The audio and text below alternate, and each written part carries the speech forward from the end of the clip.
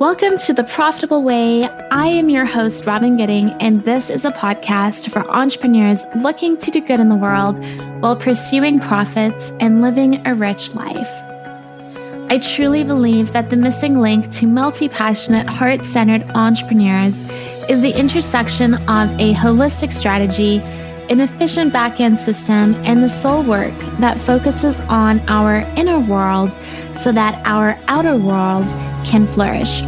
My clients have quit the cubicle, moved overseas for the digital nomad life, more than doubled their income, and expanded their lives using my signature framework that integrates strategy, systems, and soul. If you're looking to clarify your strategy, structure and optimize your systems, and amplify your soul work, you are in the right place. I promise to relentlessly support you making money online, doing what you love, so that you can live your version of an epic and rich life. Hello, everybody. Thank you so much for being here today. I'm going to be talking a lot about coaching in the coaching industry and how to hold space as a coach in this episode. But I do think that anybody who holds space or heals or offers a service that people come to you for, especially with regards to like a transformation or healing or something like that, that you're going to benefit from this episode. Now, the question is, what if I don't have all the answers or I cannot guarantee my clients' results? All right, that's the question. And the reason I wanted to speak to this question is because it's one I see often.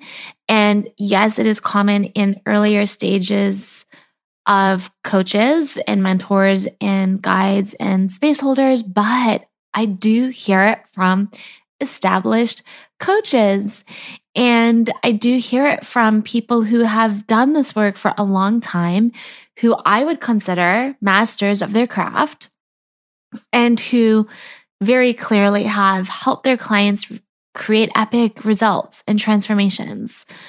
So, I mean, at the root of this, I think, is this awareness and this sort of like anxiety about delivering value for clients, which is so beautiful, right? I mean, that's the good part of it.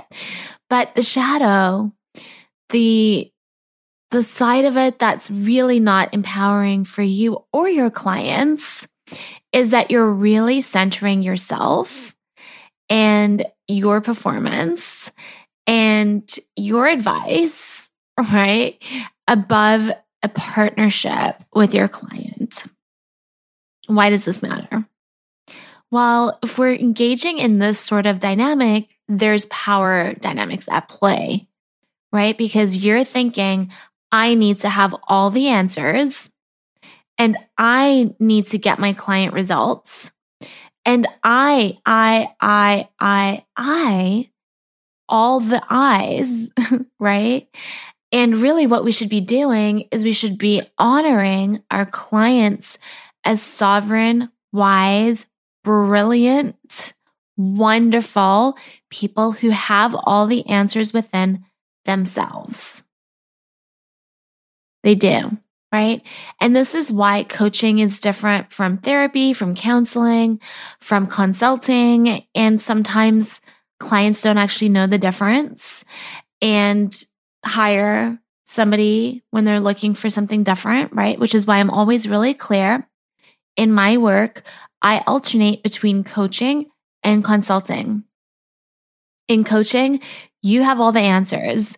You are always the wise, embodied, sovereign human being, and I'm holding space for you to extrapolate what needs to come out. As a consultant, you're asking me for very specific advice, and I'm offering you my advice. And now it's a very different role. I'm always clear which role I'm in. And I find, especially because I do work in business coaching, that there is a significant degree of consulting that happens in my work with my clients, right? So I weave the two together. But many coaches are simply coaches. And if that is you and you're listening and you feel pressure to perform, you're going to really enjoy the tips I'm going to share in this episode about how to move away from that. So how do we do it? right? That's the question. How do we move through this belief when it shows up, when we're feeling pressure to guarantee our clients results, when we're feeling like that, we need to have all the answers, that we need to always have that mic drop moment, when we need to always be dropping golden nuggets and changing people's lives in very big ways, and all the pressure. I'm going to go through how I personally approach this and invite you to take from my tips what you think is calling for you, what resonates with you. So the first thing is trust, right? I trust myself to show up from a pure place, from the purest integrity and deepest commitment to my craft and my people. I really trust myself to show up for my people. And I also trust in my clients. I am selective about how I work and who I work with. And I think that's a big part of it, is really only working with people who are in alignment with me. And then lastly, I trust the cocoon. I trust the container that I've created. I trust the process. I trust the boundaries. I trust the resources. I trust the immersive experience. I trust all of that because I created it with my people in mind, right? And I trust that when I show up, when my clients show up, and when the container is a space to support the flourishing of my clients, then I don't need to sort of center myself in that, right? It's not about me. It's about how all three of us come together to co-create magic. Now, the second thing is I do my own work all the time. I do my work to come back to my power, to honor my lived experience, to embody my wisdom, and I ground myself intentionally in this work. Not only before a coaching session, not only do I do it prior to going into this moment with people, I do it in my life all the time, outside of my work. It's a living, breathing expression of who I am and how I show up in this world. And I think this brings me to a really big point, which is congruency.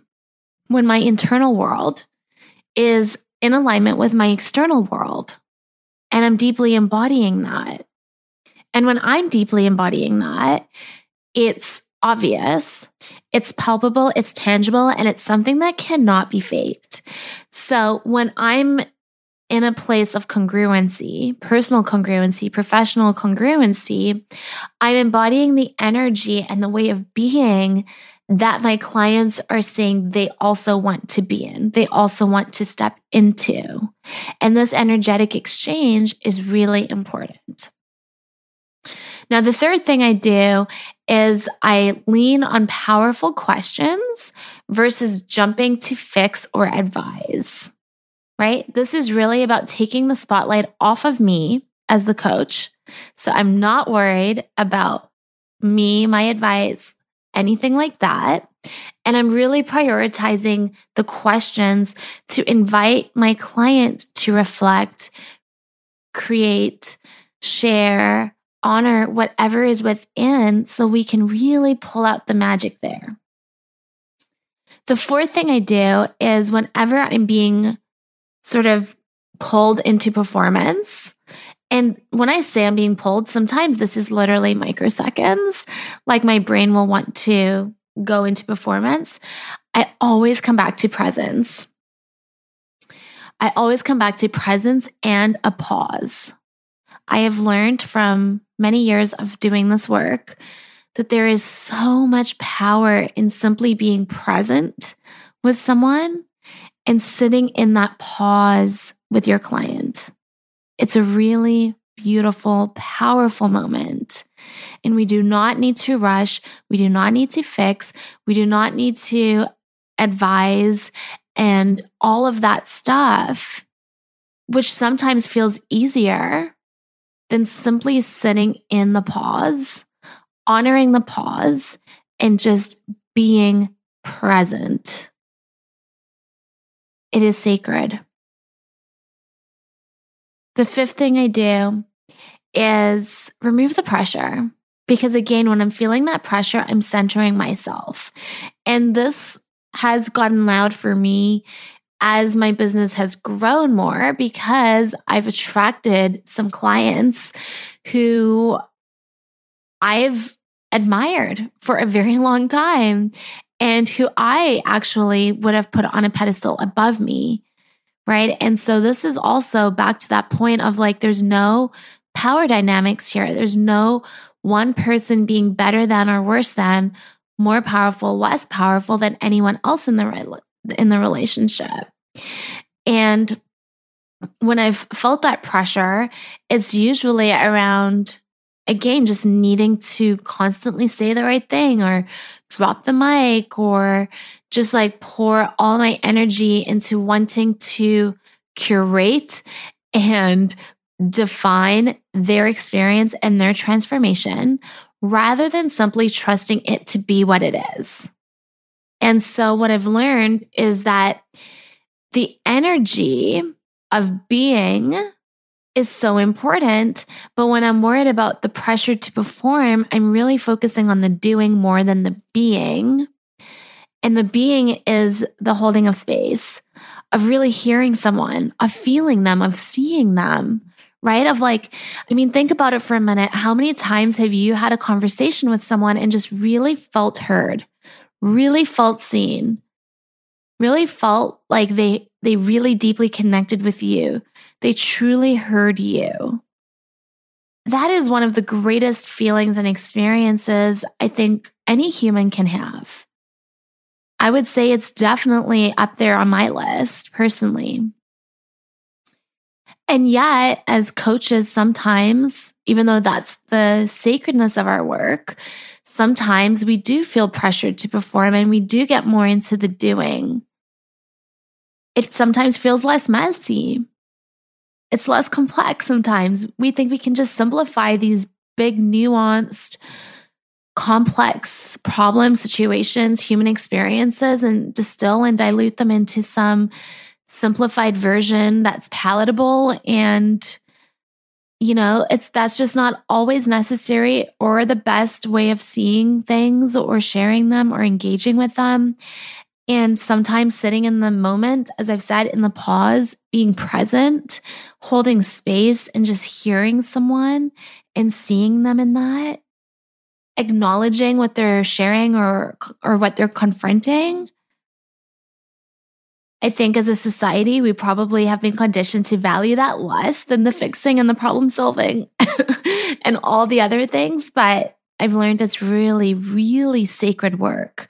And we should not at all run away from it towards the doing. The mess is where the magic happens. Lastly, I've really changed so much of my perspective around timelines. I mean, I've personally been on a timeline journey where I've been trying to orchestrate things happening on my time and really, really learning patience and finally actually leaning into the celebration of patience and not rushing something.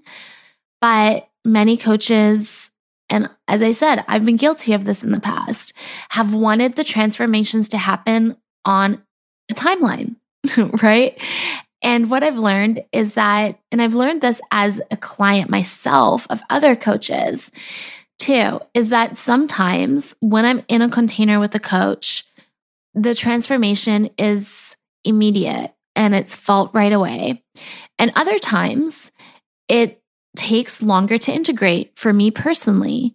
And there was a time in my life where I would have sort of judged the coach by my speed of transformation, which I no longer do. I personally do not subscribe to that. I trust my own timing.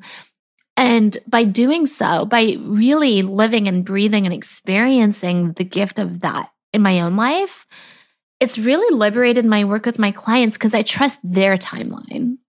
I do. Some of my clients will take longer to integrate our work together. And that is most likely going to be true for you as well. Some of your clients are going to give those immediate tangible, transformative testimonials, right?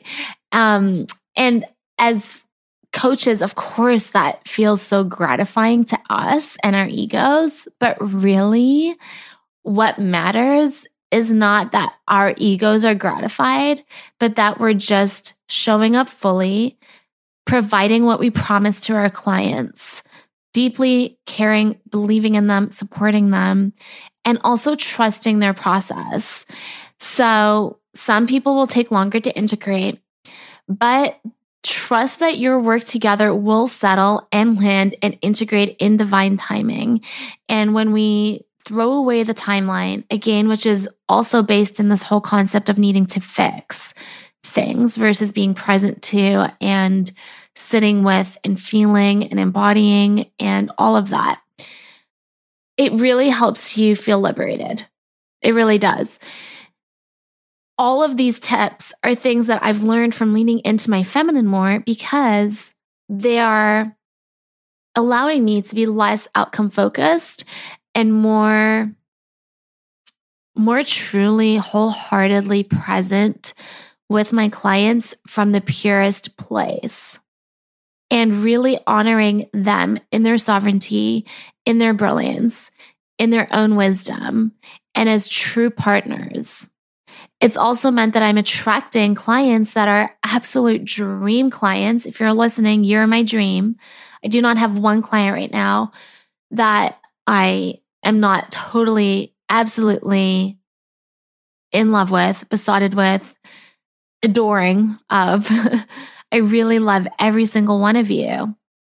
And our work together is that much more magical because I trust myself to show up, because I trust you to show up, because I trust the container to support our work, because I do my own work, because I'm grounded in my own power, my own embodied wisdom.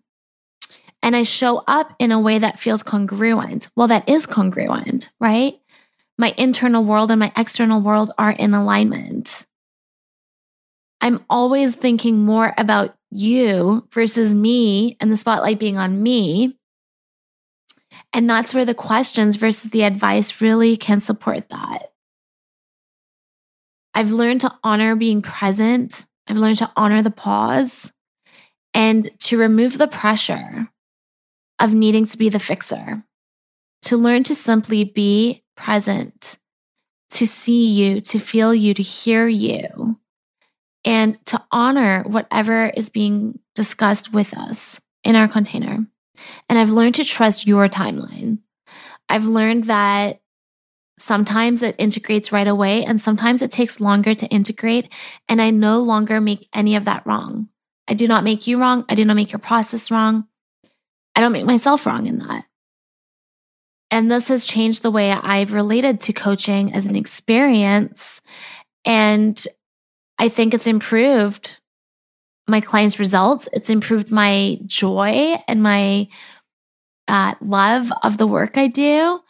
And if you're listening, I hope that this episode has served you to come back to your own power and to get back into really being honest about what power dynamics are at play in your coach-client relationship, what mindset stuff is there, what conditioning is there that's trying to pull you more into the doing than the being of your work, and where you want to lean into more of the sovereignty, more of the presence, more of the power, more of the embodiment of the work, more of trust, where you want to do all of that. Thank you for being here today. I hope this episode supported you. I love you, and I will be back in here with you next week. I'm Robin Gooding, and you've been listening to the Profitable Way podcast. You can follow me on Instagram at robin.gooding and join the Facebook community through the link in my Instagram bio. It would mean the world to me if you would subscribe, rate, and review this episode so that I can continue to share this message with other entrepreneurs looking to pursue their dream online. I hope you'll join in next week for another episode, and I hope that you always remember that the best is yet to come.